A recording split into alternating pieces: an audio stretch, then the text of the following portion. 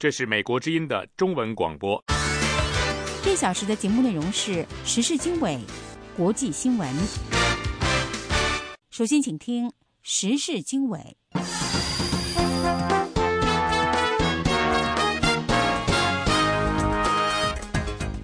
欢迎收听美国之音的时事经纬节目。今天是10月16号星期三，美国东部时间夏令时的上午10点，中国时间晚上10点。这次节目的主要内容有：美国国会仍然没有就联邦政府临时关闭达成协议；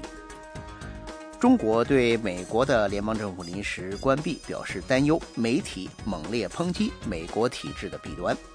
伊朗暗示可能允许联合国扩大检查其核项目；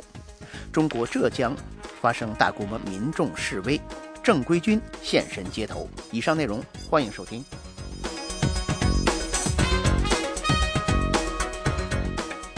欢迎收听美国之音的时事经纬节目。美国国会议员仍然没有能够就结束联邦政府的部分关闭以及提高举债上限，以避免发生债务违约的提案达成协议。众议院的共和党领导人搁置了一项对他的修正的表决。这项议案因为看起来不能在众议院获得足够的支持，而且也不可能在参议院获得通过。参议院的民主党和共和党的领导人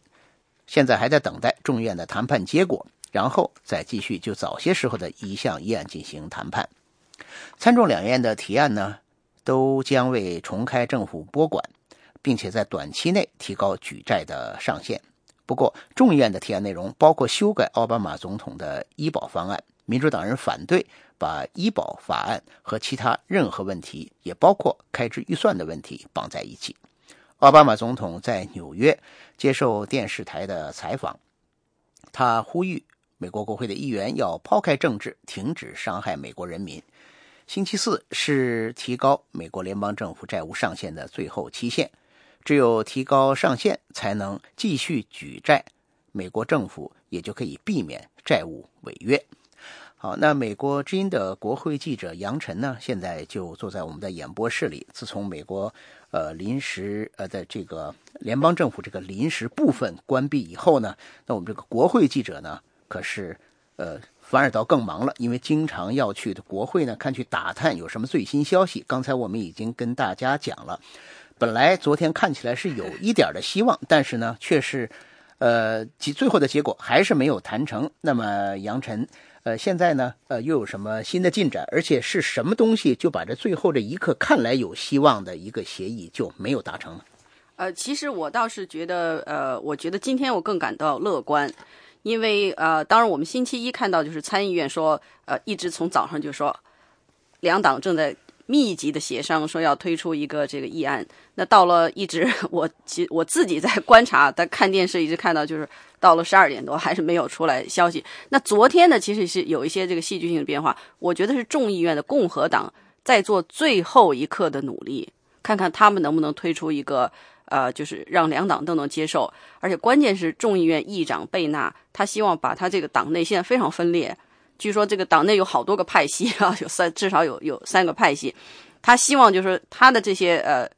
派系的这个共和党议员们都能感到满意的一个议案，但是最后还是觉得行不通，因为他从早上本来要推出一个方案，后来这个党内的保守派的人士反弹，后来又推出一个，到下午又推出一个新的，还是不行，最后他决定放弃。如果说他这个放弃的行动其实给我们送出一个非常强烈的信息，也许说用他是叫什么举起白旗来投降，这个可能说的有点过了，但是实际上就是说也许他就是放弃，说我们这次这个奥巴马医保是确实是行不通，因为到最后的关头。对，那在刚开始联邦政府呢部分关闭的时候呢，有很多分析人士都说呢，这实际是两党的一次政治上的较量，都认为自己呢如果是关闭之后，民众呢会更多的指责另外一方，这样的话就会为2014年的这个选举呢，他们就会得分。但是根据你刚才说的这个情况的话呢，好像是共和党现在面临更大的压力了。对，但是我觉得这个问题我们要这么看。当然这几天你去看这个主流的媒体都是在说，各种民调都显示，共和就是大多数的民众认为这个政府关闭是共和党要负更大的责任。但是我觉得民主党也不应该太乐观，觉得你看这民众都在怨你们，没有怨我们。我觉得这个问题啊，其实民众两方都怨，只是说比起来，那现在就是说你是比谁更差吗？民众并没有说对民主党的表现感到满意，你要知道这个区别。现在就说不是说一个好一个坏，对，就是说看看是谁坏谁更坏差的问题。所以我觉得民主党也不要说我现在就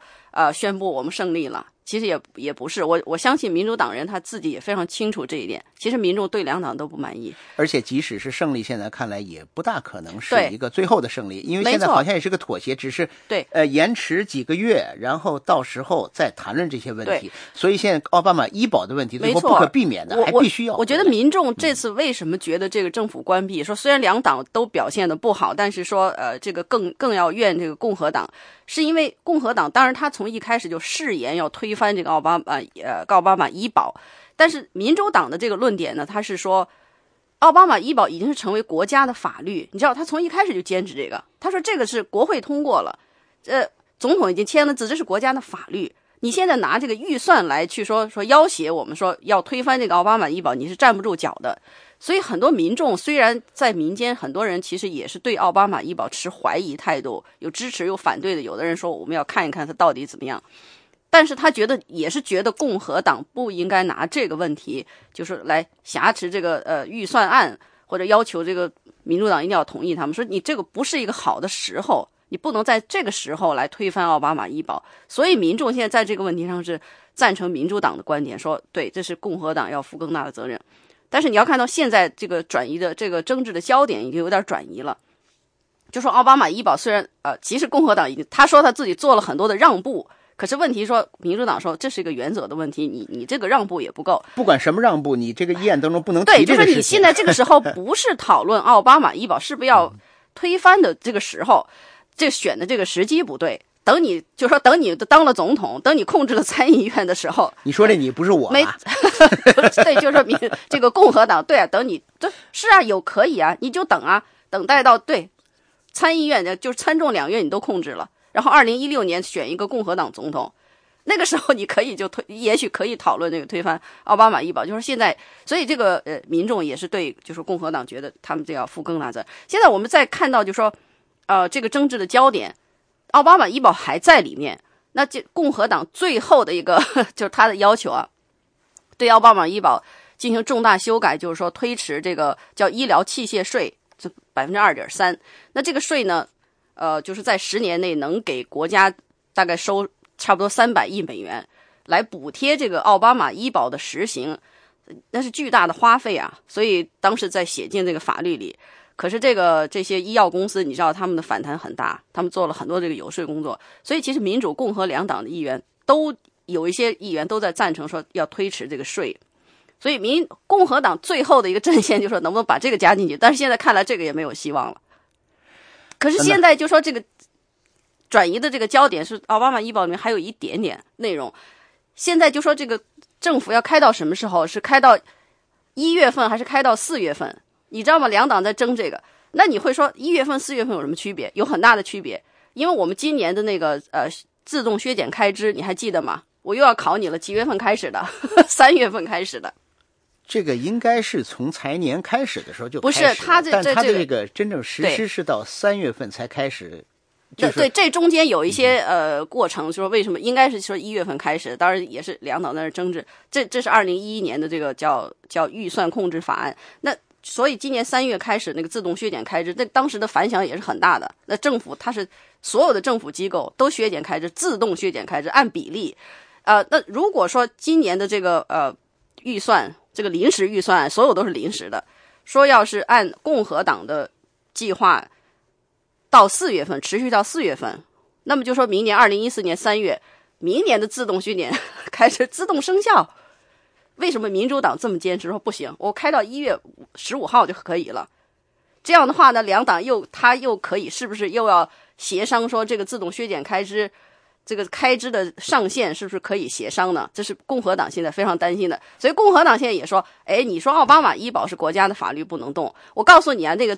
预算控制法案2011年通过，那也是国家的法案，你最好不要去动它。那当然现在民主党否认，他说我没有这个打算。可是大家为什么在这个期限上争执呢？所以很多人又在担心这个。所以我就说现在民主党也不必说我现在我们胜利了，我们去开香槟去庆祝吧。其实现在这个事情我觉得对两方都不利。好，那不管怎么说，反正在国会的动态的话呢，不能说是这个瞬息万变，但是呢也说不清什么时候就能会也是瞬息万变就会达成一个协议，或者某些一些让步什么就会。那还谢谢杨晨呢，这几天一直都是密切的关注国会的动向。那如果是在我们接下来1个小时的时候，如果国会有了突破，那还欢迎你再到这个演播室里边再给我们的听众谢谢听众来介绍。好，那现在呢，美国联邦政府的部分关闭的话呢，不单是影响到美国国内，在国际上也有一些影响。特别是呢，这个持有大量这个美国国债的这个国家，当然也包括中国，中国是这个都是第1、第2的这个持有者，取决于不同月份呢，可能这个排位会有一些变化。那中国的官员呢，也相继都发出了警告，而与此同时呢，中国的国家媒体也不断的发表评论，批评美国的各种这个政治体制的弊端。请听美国之音记者艾德从北京发的报道。在10月17号的美国债务上限最后期限迫近之际，中国领导人除了忧虑的观望、华盛顿反复的辩论之外，几乎是无能为力。如果届时美国不提高债务上限，美国政府从技术上就进入了违约状态，无法向债权人付款。中国政府支持的媒体抓住时机，忙不停地利用这场辩论揭露美国政治体制的弊端。在评论作者们看来，美国政体造成立法僵局层出不穷，把全球经济置于险地。中国的国际先驱导报警告说，美国可能会扔下一枚经济核弹，导致全球股市低迷，直到僵局化解为止。世界新闻报的一篇评论则大呼阴谋，评论声称美国政府关门是华盛顿导演的庞氏骗局，是为了维持美国的金融帝国地位。不过呢，最惹眼的是官方新华社发表的一篇评论。这篇评论呼吁建立一个新的去美国化的世界经济秩序。虽然这篇文章在海外引起广泛注意，但是在中国国内的冲击波并没有那么大，因为文章没有用中文发表。文章呼吁建立一个新的国际货币储备体系，以取代目前由美元主导的体系。曾经担任奥巴马总统国家安全顾问的杰弗里·贝德说，如果新华社是说目前局势很糟糕，那它没有意义。贝德说，这是美国历史上耻辱的一章。但是他说，决定美国货币命运的以前一直是市场，今后也将是市场。无论是华盛顿下达一纸命令，还是下届美联储主席宣布将继续把美元作为国际货币，这都决定不了，这将由各地的市场来决定。如果周小川或者国家外汇管理局明天决定他们所持的13000亿美元的美国国债风险太高，他们会寻找其他替代的。和很多国家一样，中国的外汇储备中包含大量美元。中国外汇储备中有相当大一部分是低息的美国国债，这长期以来都被视为基本没有风险的安全投资。这种稳定性是美元保持全球金融体系核心地位的主要原因，各国都购买并储备美元。近年来，中国减缓了美元收购，不过中国的经济以出口为导向，积累了大量的外汇盈余，除了存为美元之外，并没有其他多少选择。欧洲的金融动荡伤害了欧元的吸引力，而中国还没有允许本国的人民币自由越境流通，这意味着人民币还不能用作国际储备货币。不过贝德说，中国正在采取步骤把人民币转变为一种主要货币。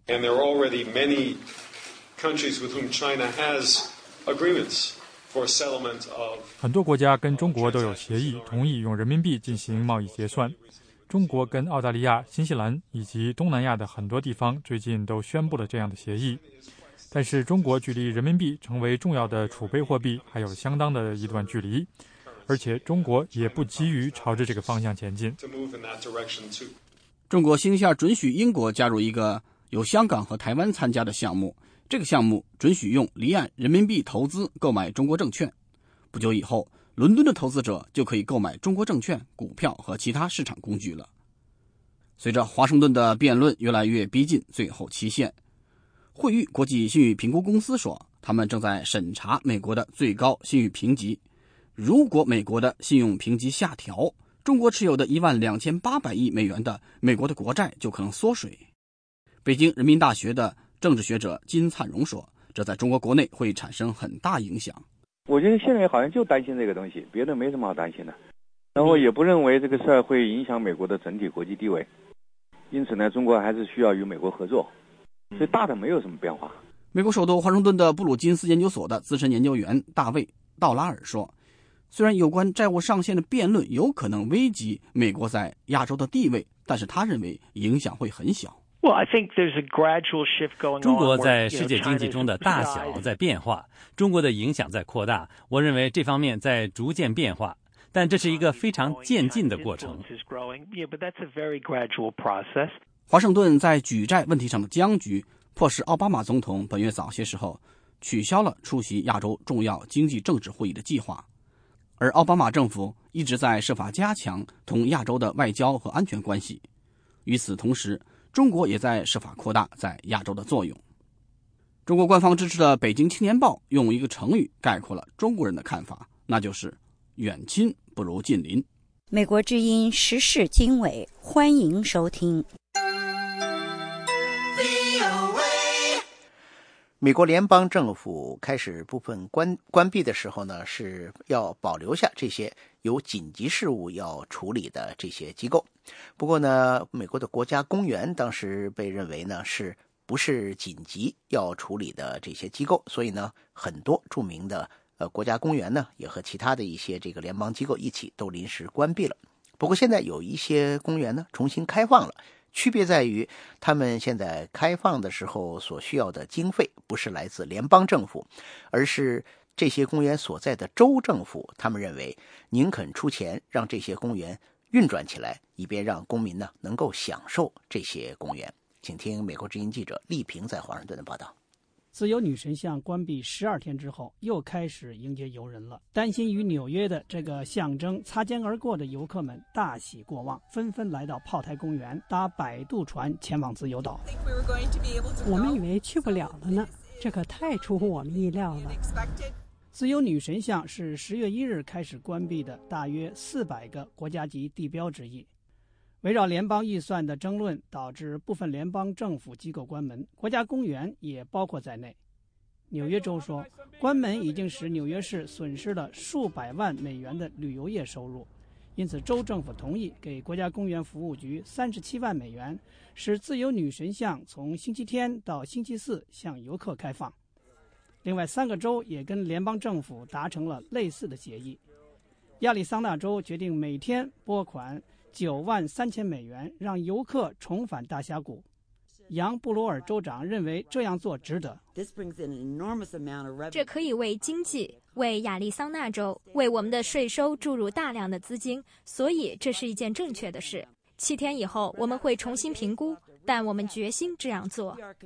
重开大峡谷国家公园的资金中有大约2/3是附近的图萨扬市捐赠的。格雷格·布莱恩特市长说，公园关闭伤害了地方经济。我们估计，仅头1个星期，地方经济和公园服务局就损失了100多万美元的收入，这当中包括门票收入以及特许商店的收入。11天的损失多达几百上千万美元。在其他地方，南达科达州支付15万2千美元，从星期一开始重开拉什莫尔山10天。拉什莫尔山峭壁上4位美国总统的雕像每年吸引近200万游客。犹他州上星期五开放了州内的8个国家公园，10天的成本为160万美元。共和党控制的国会众议院通过了几个法案，为包括国家公园在内的部分政府机构提供资金。但民主党占多数的参议院和白宫反对部分开放法案，认为众议院应该同意立即重开所有政府机构。美国之音时事经纬，欢迎收听。欢迎继续收听美国之音的中文节目。在刚才呢，我们在演播室里，美国之音的国会记者杨晨给我们讲，目前呢，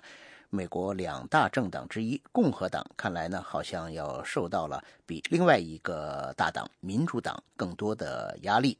指责他们呢对美国联邦政府部分关闭的这个现象要更多的负一些责任。那美国之音驻西岸的记者国福在好莱坞的街头去采访了一些在那里边以各种形式来这个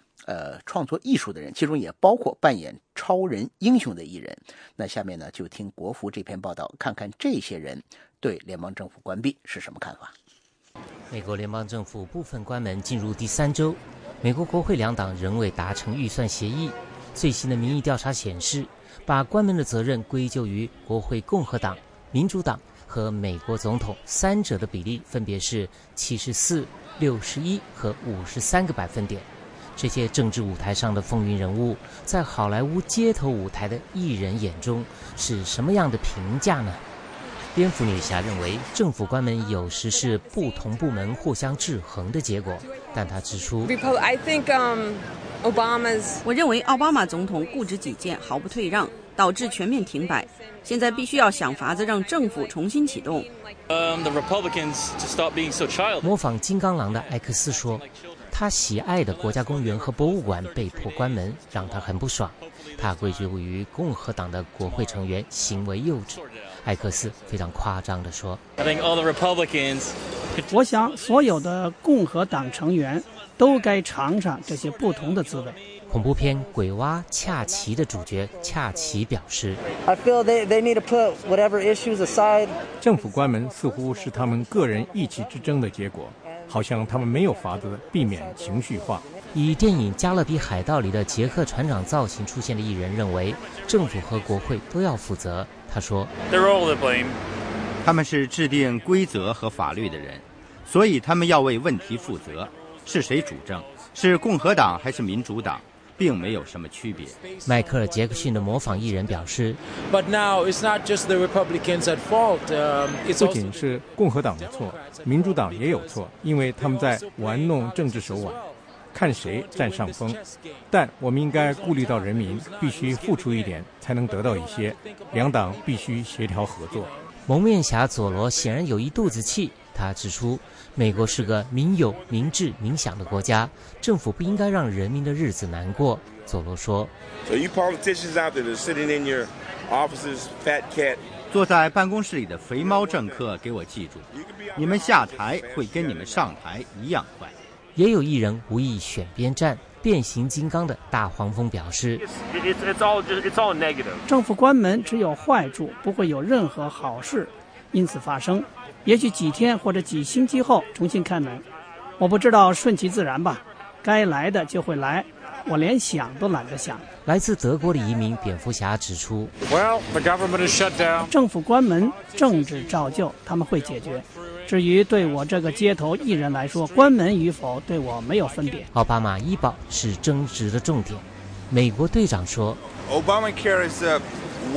奥巴马医保是最糟糕的主意，我们应该要遵节支出，而不是花费更多，超过我们的负担能力。我属于反对医保的一方。蝙蝠侠则表示，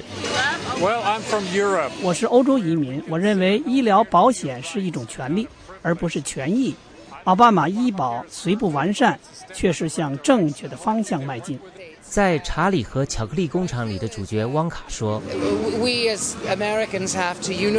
我们美国人必须团结一致，才可能成为世界领袖。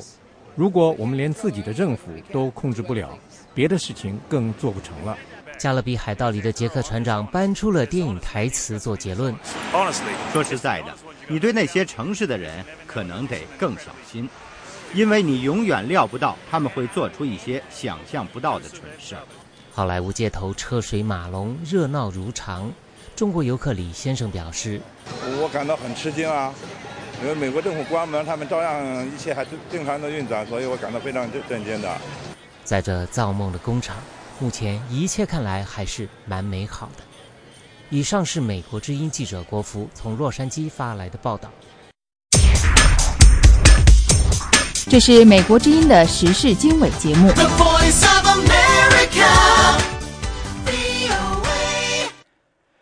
欢迎继续收听美国之音的时事经纬。伊朗和6个国家的外交官星期三继续讨论有关结束伊朗核项目10年对峙局面的方案。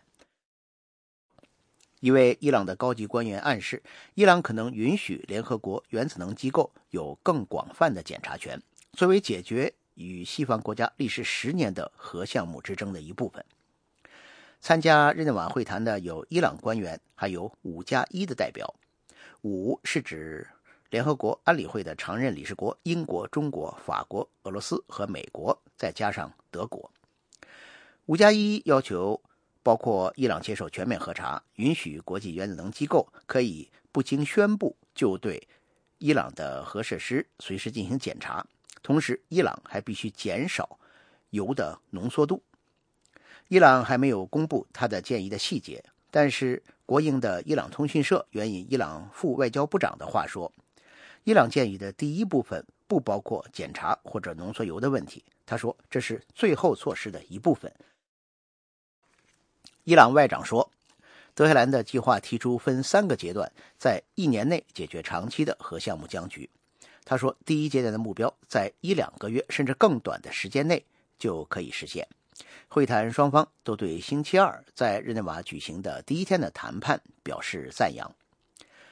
英国外交大臣黑格在东京对记者发表讲话，欢迎伊朗在鲁哈尼总统就任以来愿意与国际社会进行更多的接触，但是黑格同时表示，只有伊朗的行动才能决定谈判能否取得进展。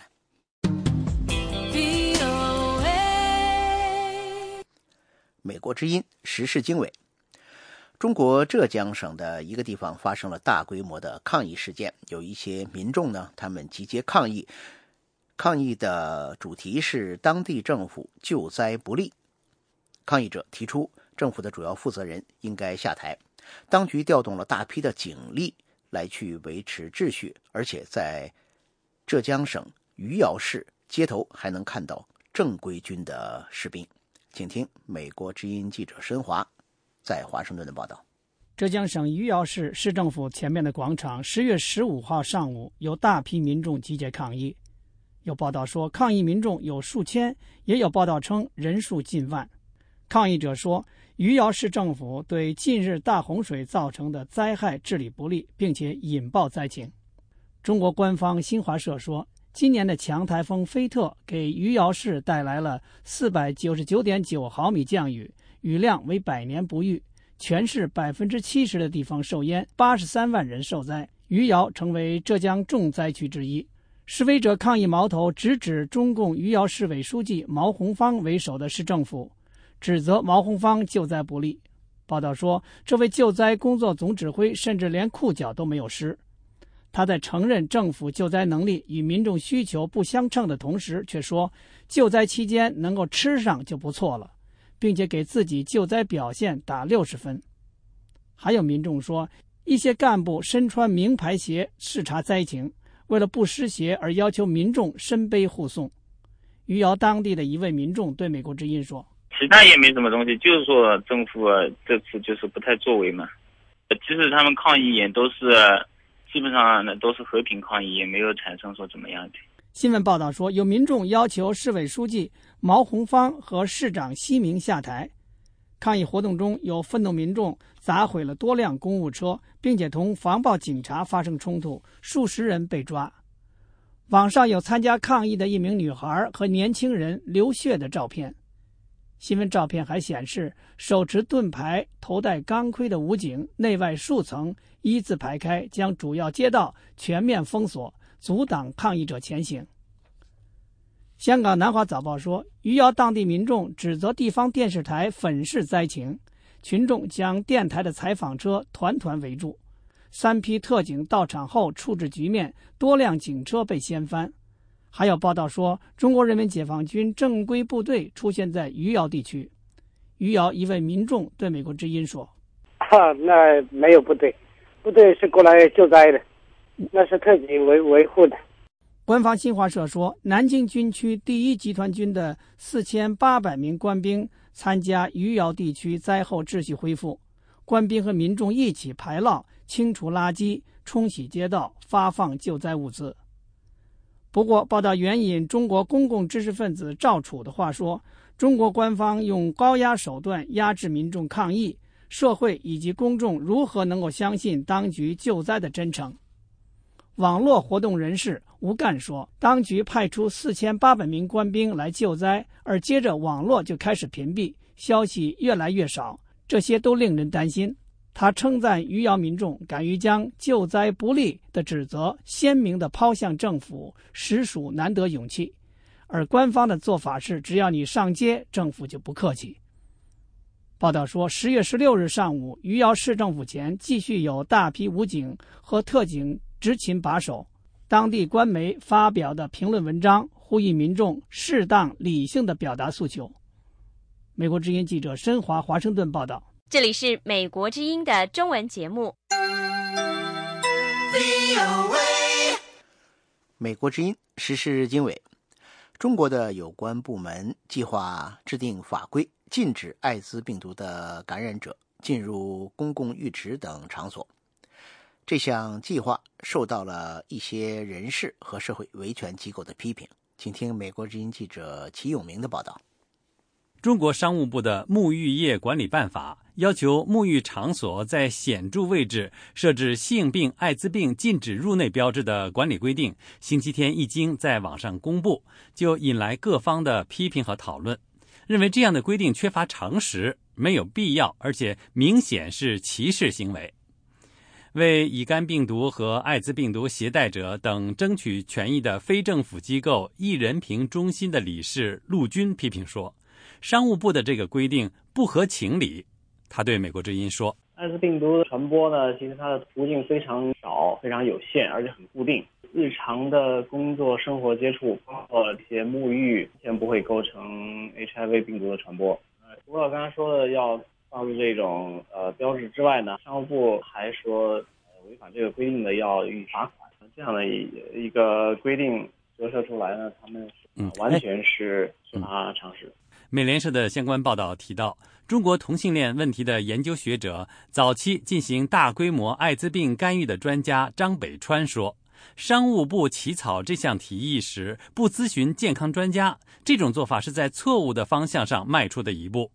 他星期三说，如果商务部事前和专家讨论，他们就会明白艾滋病毒不会通过公共浴室传播，这种传播的可能性都不存在。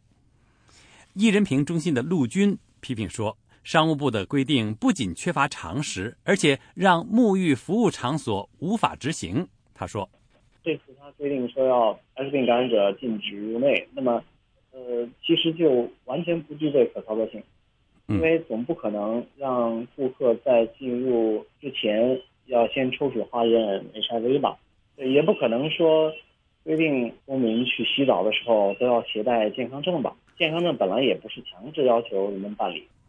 中国社会科学院公共管理专家刘山英说，中国政府部门出台规定时，即使遇到和其他直接相关机构有关的问题时，也缺乏相互间的协调。这种做法和日本或西欧等发达国家相比，差距明显。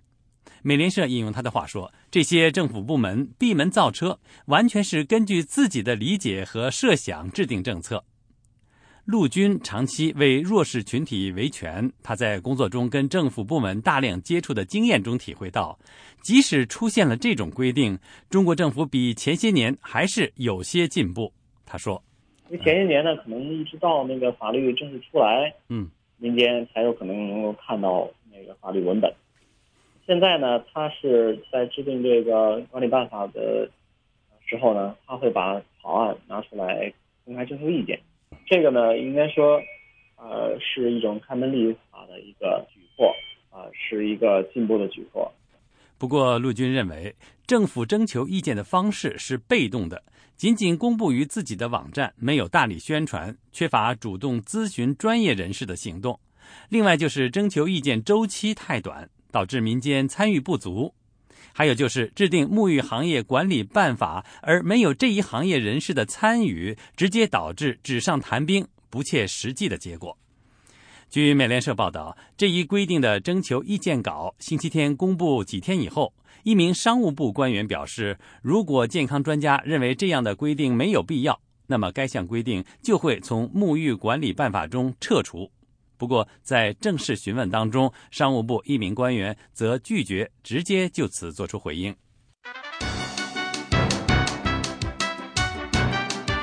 这是美国之音的中文广播。美国之音时事经纬。中国在它的经济几十年前还没有很大发展的时候呢，曾经有一个主要的思维，就是要韬光养晦。那在几十年后的今天，中国的在国际上的影响力日益加强的时候，是不是就要再放弃这样的一个韬光养晦的做法呢？请听美国之音记者利亚报道。在经历了2008年的国际金融危机，2010年年底开始的阿拉伯之春，到2012年的美国大选，以及中国领导人10年一次的权力交接之后，不管是中国人还是海外的观察人士，似乎都能感觉到中国已经走到一个时代的尽头。走过5000载岁月沧桑，历经100年兴衰沉浮，当代中国站到了新的历史起点上。前美国驻华大使洪博培也感觉到中国大变革的即将来临。变革即将发生，而且它的脚步不会减缓，它只会随着时间的推移而变得更为强烈。变革的呼声不仅仅体现在中国的社会、政治和经济体制上，它也体现在中国的外交策略上。如果用30年的周期来回顾新中国的历史，那么从1949年到1978年毛泽东主政期间，中国的外交政策可以说是向全球输出共产革命。而在1978年到2008年的第二个30年，邓小平提出了韬光养晦的外交指导原则，为中国的发展创造和平的国际环境。但是自从2008年的国际金融危机以来，中国就面临着所谓的成功的危机。中国实力的增强并没有改善中国的国际处境，反而给中国的外交带来了新的困境。中国的崛起，这物质力量的崛起啊，因为它背后没有明确的这个理念的支撑，人家也不晓得他到底要做什么，所以人家就只好要不就两边押宝避险，要不然就是增强自己的实力，自己很弱就只好倒向另外一边的强权。所以今年的确是到了一个这个张力非常强的时候。那我们就在今年可以看到中国国力的强盛啊，也就代表它外交困境的开始。中日两个东亚邻国以及全球第2与第3大经济体之间的关系，因为钓鱼岛的主权之争而出现前所未有的紧张。中国国内爆发了大规模的反日示威活动。中国与菲律宾因为黄岩岛问题发生对峙。中国政府在这个问题上的强硬立场，不仅引发菲律宾民众的抗议，也引起亚洲邻国的不安。与此同时，美国奥巴马政府开始将美国的战略重心东移，开始实施向亚洲再平衡的策略。尽管国际舆论认为中国政府在南中国海问题上的做法日趋强势，但是中国国内民众则批评政府的态度过于软弱。错了，反而浙江大学人文学院历史学系教授刘国柱在谈到中国民众对中菲黄岩岛对峙的看法时说：“对付菲律宾还有这么费事吗？他们都在这样想。”在中国因为89年6四事件遭到国际孤立的时候，当时中国的最高领导人邓小平在召集党政高官时，告诫他们要冷静观察、稳住阵脚、沉着应付、韬光养晦，有所作为。在中国已经成为全球第2大经济体的今天，中国是否应该告别韬光养晦时代，更公开地在国际事务上与美国分庭抗礼？这个指导方针对于2013年的中国是否还是合适的？今后中国是否应该放弃这个方针，采取新的概念来指导其外交政策，或者他是否只是强调承担新的角色和新的责任？他是否应该强调有所作为，而不是韬光养晦？我认为学者们还是在继续辩论这些问题，而习近平政府还没有对这些问题做出明确的答复。的确，以北京大学教授王一舟为代表的所谓防御性国际主义者主张，中国应该继续韬光养晦，积极有所作为，通过创造性参与，寻求在制定国际事务的规则上拥有更大的发言权。前中共总书记胡锦涛外交政策的主要智囊、北京大学国际关系学院院长王基思认为，中国的国际压力并没有因为其实力地位的显著提升而有所减轻，因此必须坚持韬光养晦的战略思想。但是这一概念也需要与时俱进。他还认为，考虑到韬光养晦这一成语的原有内涵是掩藏自身能力，所以应该将它更多的表述为谦虚谨慎。而被称为强势民族主义者或是新共产主义者的清华大学当代国际关系研究院院长严学通则明确表示，继续韬光养晦政策将给国家利益带来伤害，是弊大于利。中国驻美大使崔天凯在一个演讲上被问及韬光养晦是否仍然适用于今天的中国时，做出了这样的回答：我们完全了解承担起更多的国际责任以及做出更大国际贡献的必要，但是这是一个过程，需要时间。我认为邓小平教导的基本理念仍然适应于今天。在下一集里，我们要探讨将要承担更大国际责任的中国是否有意挑战现有的国际秩序。这是美国之音的时事经纬节目。欢迎继续收听美国之音的中文节目。10月16号星期三是世界粮食日。今年的世界粮食日主题是发展可持续粮食系统，保障粮食安全和营养。而目前呢，世界粮食的安全受到了一项挑战，却是因为中国居民的肉食消费迅速提高。请听美国之音记者林峰报道。联合国粮农组织从1981年起把每年10月16号定为世界粮食日，旨在促进粮食生产，鼓励国家之间技术合作和消除贫穷国家的饥饿问题。今年世界粮食日的焦点是发展可持续粮食系统，保障粮食安全和营养。然而近年来世界粮食价格的上涨给大多数欠发达国家解决本国人口的温饱问题构成严峻挑战。世界粮食价格从2006年开始就不断上涨，实际上粮食价格从那时算起已经增长了1倍。世界收入最低的人们受到粮价上涨的影响最大。莱斯特·布朗是美国知名环境问题专家和农业专家，他于1994年在《世界观察》期刊上发表一篇题为《谁来给中国提供粮食》的文章，呼吁中国政府重视粮食生产，否则中国未来巨大的粮食需求将会给世界粮食安全构成严峻挑战。当时布朗的观点遭到了中国政府的强烈批评。时任中国农业部副部长万宝瑞曾断言，中国将保持粮食的自给自足。然而布朗在近20年前发出的警告不幸应验，中国去年进口粮食超过7000万吨，达到历史最高水平，使中国粮食的自给水平下降到90%以下。布朗指出，随着中国人生活水平的提高，中国居民对肉类的需求也不断增加，这也加剧了世界粮食供给的紧张关系。世界上目前有30亿人口，其中大多数是中国人，他们的饮食结构正在改变，他们正消费越来越多的肉类产品，比如牛肉、猪肉、家禽、牛奶、鸡蛋和奶酪，这使得粮食的需求进一步增加。布朗表示，世界必须要加紧应对中国巨大粮食和肉类需求所引发的潜在粮食安全危机，但他指出，粮食安全是一个世界性问题，需要各国合作解决。从粮食安全角度来看，世界已经进入一个非常危险的境地，因为粮食亩产已经见顶，水资源短缺，可用耕地减少，特别是可耕地被用于非农领域，所有的这些都交织在一起。我认为这显示世界粮食安全进入一个非常困难的时期。我们需要从全球层面上开始考虑我们的人口政策、水资源政策和土地使用政策。从目前的情况来看，中国对世界粮食的依赖程度将进一步提高，世界的粮食价格也仍将继续上涨。这是美国之音的时事经纬节目。台湾陆委会的一名高级官员表示，两岸政治谈判的步调应该由台湾的民意决定，而目前并没有任何紧迫性。请听美国之音特约记者张永泰从台北发来的报道。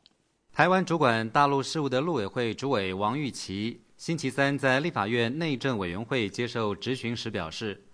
两岸政治谈判的步调必须取决于台湾的民意，民意是否支持最为重要。民调是一个很重要的指标，但就我们现在所知现在其实国内的氛围上并没有要优先处理这个所谓的和平协议这样的急迫性，反而是我们现在优先的事项应该是类似像两岸互设办事机构啦，或者旅客中转，台湾旅客中转透过大陆中转到第三地。不过王玉琦也指出，为了做好相关的准备，除了将参考专家学者的意见之外，也会透过民调来了解台湾民众的想法。执政的国民党立委江启臣表示，两岸未来可能就终止敌对状态等协议进行谈判，台湾政府一定要有所准备。尤其中国国家主席习近平近来的谈话，显示两岸政治谈判的步伐应该要加快。习近平在 APEC 里面也提到，说两岸政治分歧的问题始终要逐步解决，总不能将这些问题一代一代的传下去。他某种程度上，其实习近平上来以后，他对两岸关系也有一种急迫感。他的急迫感在于他想要建立他自己在两岸关系上面的一个主导权啦。江启臣还指出，很明显，为了有别于中国前任领导人胡锦涛和江泽民，习近平希望创造有所突破的两岸关系。陆委会主委王玉琦指出，在 APEC 举行期间和大陆国台办主任张志军见面时特别提出，希望双方未来定期互访，并建立常态性的沟通机制。王玉琦还强调，两岸事务负责人的互访目前还在规划当中，未来他如果有机会访问中国大陆，在出发之前一定会先向立法院报告。在野党台联党立委黄文玲要求，如果王玉琦将来有机会去中国交流，身份必须是中华民国陆委会主委，如果在官衔上有被矮化的嫌疑，就不宜前往。国民党立委吴玉生质询指出，两岸互设办事机构一定要争取到人道探视权，否则宁可不要互设机构。我认为我们要求人道探视也是一个平等互惠的原则嘛，对不对？对，我们的人在那边，他们的人在台湾都是一样的，对。所以因此呢，基于这样一个理念，我认为人道探视这个要求也无分蓝绿嘛。王玉琦表示，人道探视权的问题，大陆方面目前并没有松口，如果争取不到的话，互设办事机构的步调确实会放缓。王玉琦还谈到，他和大陆国台办主任张志军互称主任和主委，显示了两岸互不否认治权。不过，大陆国台办发言人杨毅日前则表示，这种说法联想过于丰富。对此，王玉琦说，杨毅的发言不得体，未来将向中国方面反映。在野党亲民党立委陈怡杰质疑，中国新华社报道王玉琦是台湾两岸事务负责人，这算是什么官衔互称呢？王玉琦答复，要多给中国大陆一些时间，因为从张志军嘴里说出来已经很不容易了。以上是美国之音特约记者张永泰从台北发来报道。这里是美国之音的中文节目。美国之音时事经纬。美国国务院的前助理国务卿坎贝尔在访问台湾的时候表示，台湾不仅应该与中国建立良好关系，而且还应该尽量的多元化。请听美国之音记者黄耀义从台北发的报道。坎贝尔10月15号在台北参加了由中华民国高等政策研究协会、美国企业研究所、东京财团联合主办，中华民国外交部协办的2013年台美日三边安全对话研讨会。他在致辞当中表示，由于美国政府以及国防体系当中了解亚太的人太少，所以美国对亚太地区投入的不够多，而即使有投入，也主要在东北亚地区。坎贝尔说，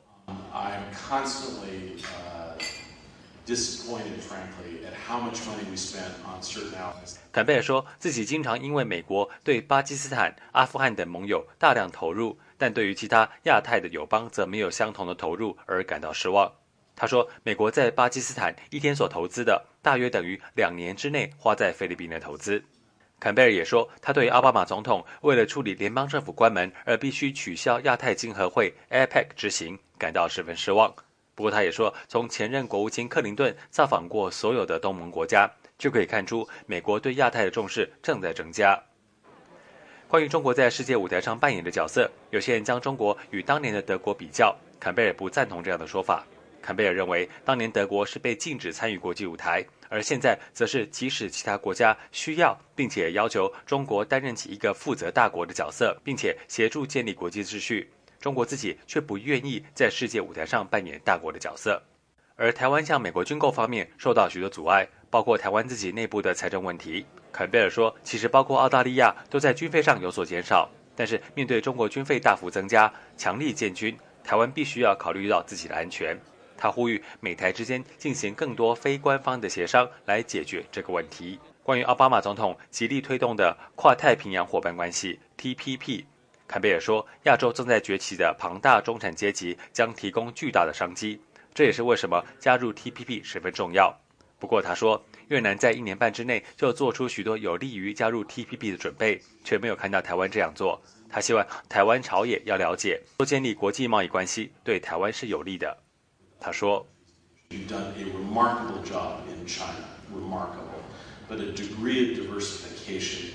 坎贝尔说，台湾在过去几年与中国建立良好关系是很不简单的，但是他也提醒，建立多元多边的关系才是台湾的战略利益。美国侦记者黄耀义台北报道。美国之音时事经纬，欢迎收听。您正在收听美国之音的时事经纬节目。在12年前，美国曾经受到过一次炭疽病菌的袭击，那一次是人为的袭击。不过有关的专家说，直到12年后的今天，美国仍然没有充分准备好应付潜在的生物武器攻击。请听美国之音记者李宝报道。2001年10月，美国在遭受911恐怖袭击之后的不到1个月，又发生一连串炭疽病病菌袭击事件，导致5人丧生，几十人住院接受治疗。在上个星期10月11号，国会众议院军事委员会举行了一场听证会上，多名生物武器与安全问题专家说，美国仍然面临遭受生物武器恐怖袭击的风险。美国蒙特瑞国际研究学院防扩散研究中心资深研究员史密森博士说，生物技术的普及给了恐怖分子发动生物武器袭击的机会。这项技术发展得很快，使恐怖组织有机会掌握这种能力。我们知道，像基地组织这样的恐怖主义组织有任意杀人的意图。我对未来非常担心，我不知道何时，但我相信我们会再次看到生物恐怖袭击。尽管面临生物武器袭击的风险有增无减，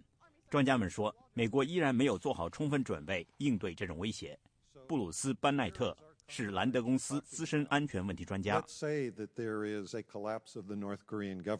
假如朝鲜政权垮台，政府中一些派系决定使用他们手中很可能掌控的天花病毒，把病毒撒在首尔的美国社区。因为担心朝鲜可能发生内战，我们当然会把那些不打仗的美国人撤回美国本土。由于人们在感染天花病毒12天、15天或者20天之后才得病，所以这些人回到美国后才得病，而且已经将病毒扩散开来。美国国防部展开了各项应对生物武器威胁的项目，包括国家警卫队的生物武器威胁与安全年度培训，以及美国陆军在全国范围内展开生化武器威胁应急演习。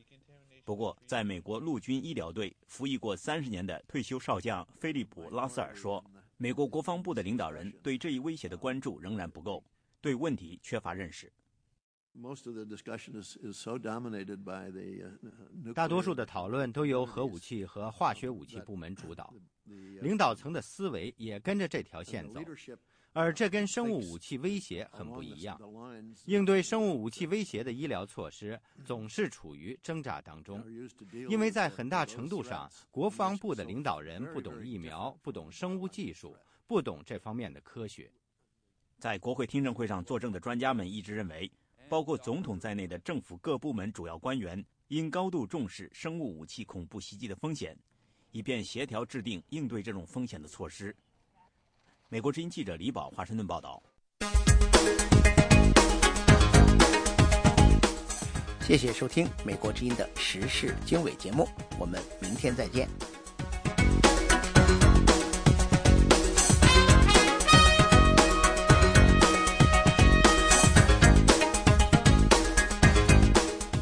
各位听众，下面请听美国之音的简要国际新闻。老挝航空公司的一架客机星期三失事坠入湄公河，机上44人全部遇难。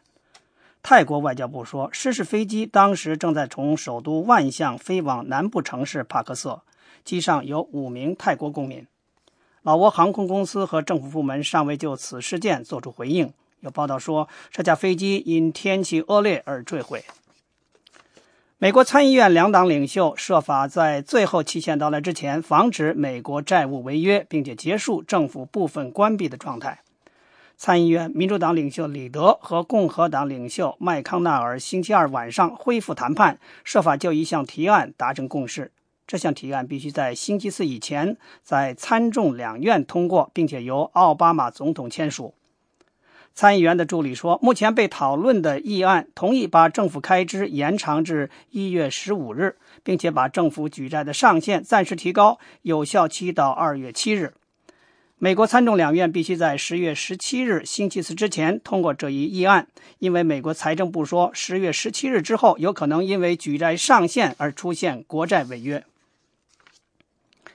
伊朗和6个世界强国的外交官星期三继续讨论有关结束伊朗核项目10年对峙局面的方案。一位伊朗高级官员暗示，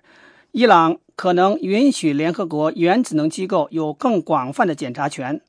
作为解决与西方国家历时10年的核项目争端的一部分。参加日内瓦会谈的有伊朗官员和所谓5+1的代表，5+1是英国、中国、法国、俄罗斯、美国和德国。俄罗斯北部的基洛夫地区的一家法院星期三宣布暂不执行对反对派领袖阿列克谢·纳瓦尔尼作出的量刑判决。之前，纳瓦尔尼被判有挪用公款罪，并且被判处5年监禁，并将被送入一个流放地服刑。反腐败的博客写手纳瓦尔尼今年7月被判定于2009年组织策划从一个木材公司窃取了50万美元。他对判决提出了上诉，说起诉他是出于政治动机，目的是禁止他发表不同的意见。纳瓦尔尼今年7月被法院宣布罪名成立，当庭戴上手铐，但是1天之后他突然获得释放，等候上诉的结果。在另外一方面，叙利亚活动人士说，叙利亚南部的一部汽车被炸，至少有21人丧生，其中包括6名妇女和4名儿童。总部设在英国的叙利亚人权瞭望台说，爆炸星期三早晨发生在德拉省的泰勒祖马附近，当时那辆汽车正在路上行驶。活动人士指责忠于总统巴沙尔·阿萨德的部队在路上放置了炸弹。叙利亚人权瞭望台说，附近有一处被反政府武装围攻的陆军营地，目前叙利亚政府还没有就此发表评论。德拉是叙利亚危机的发源地，叙利亚内战始于2011年的3月，一开始是和平的抗议，但是后来演变成内战，已经造成10万余人丧生。联合国说，冲突迫使200多万人逃离叙利亚。各位听众，以上就是这个时段的美国之音的简要国际新闻，谢谢收听。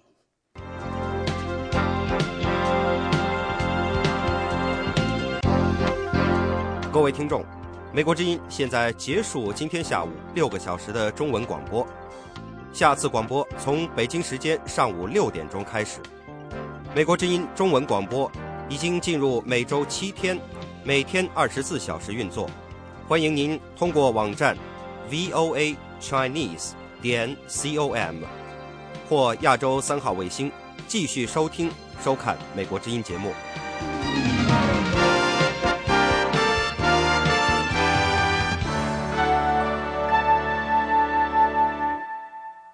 This program has come to you from the Voice of America, Washington.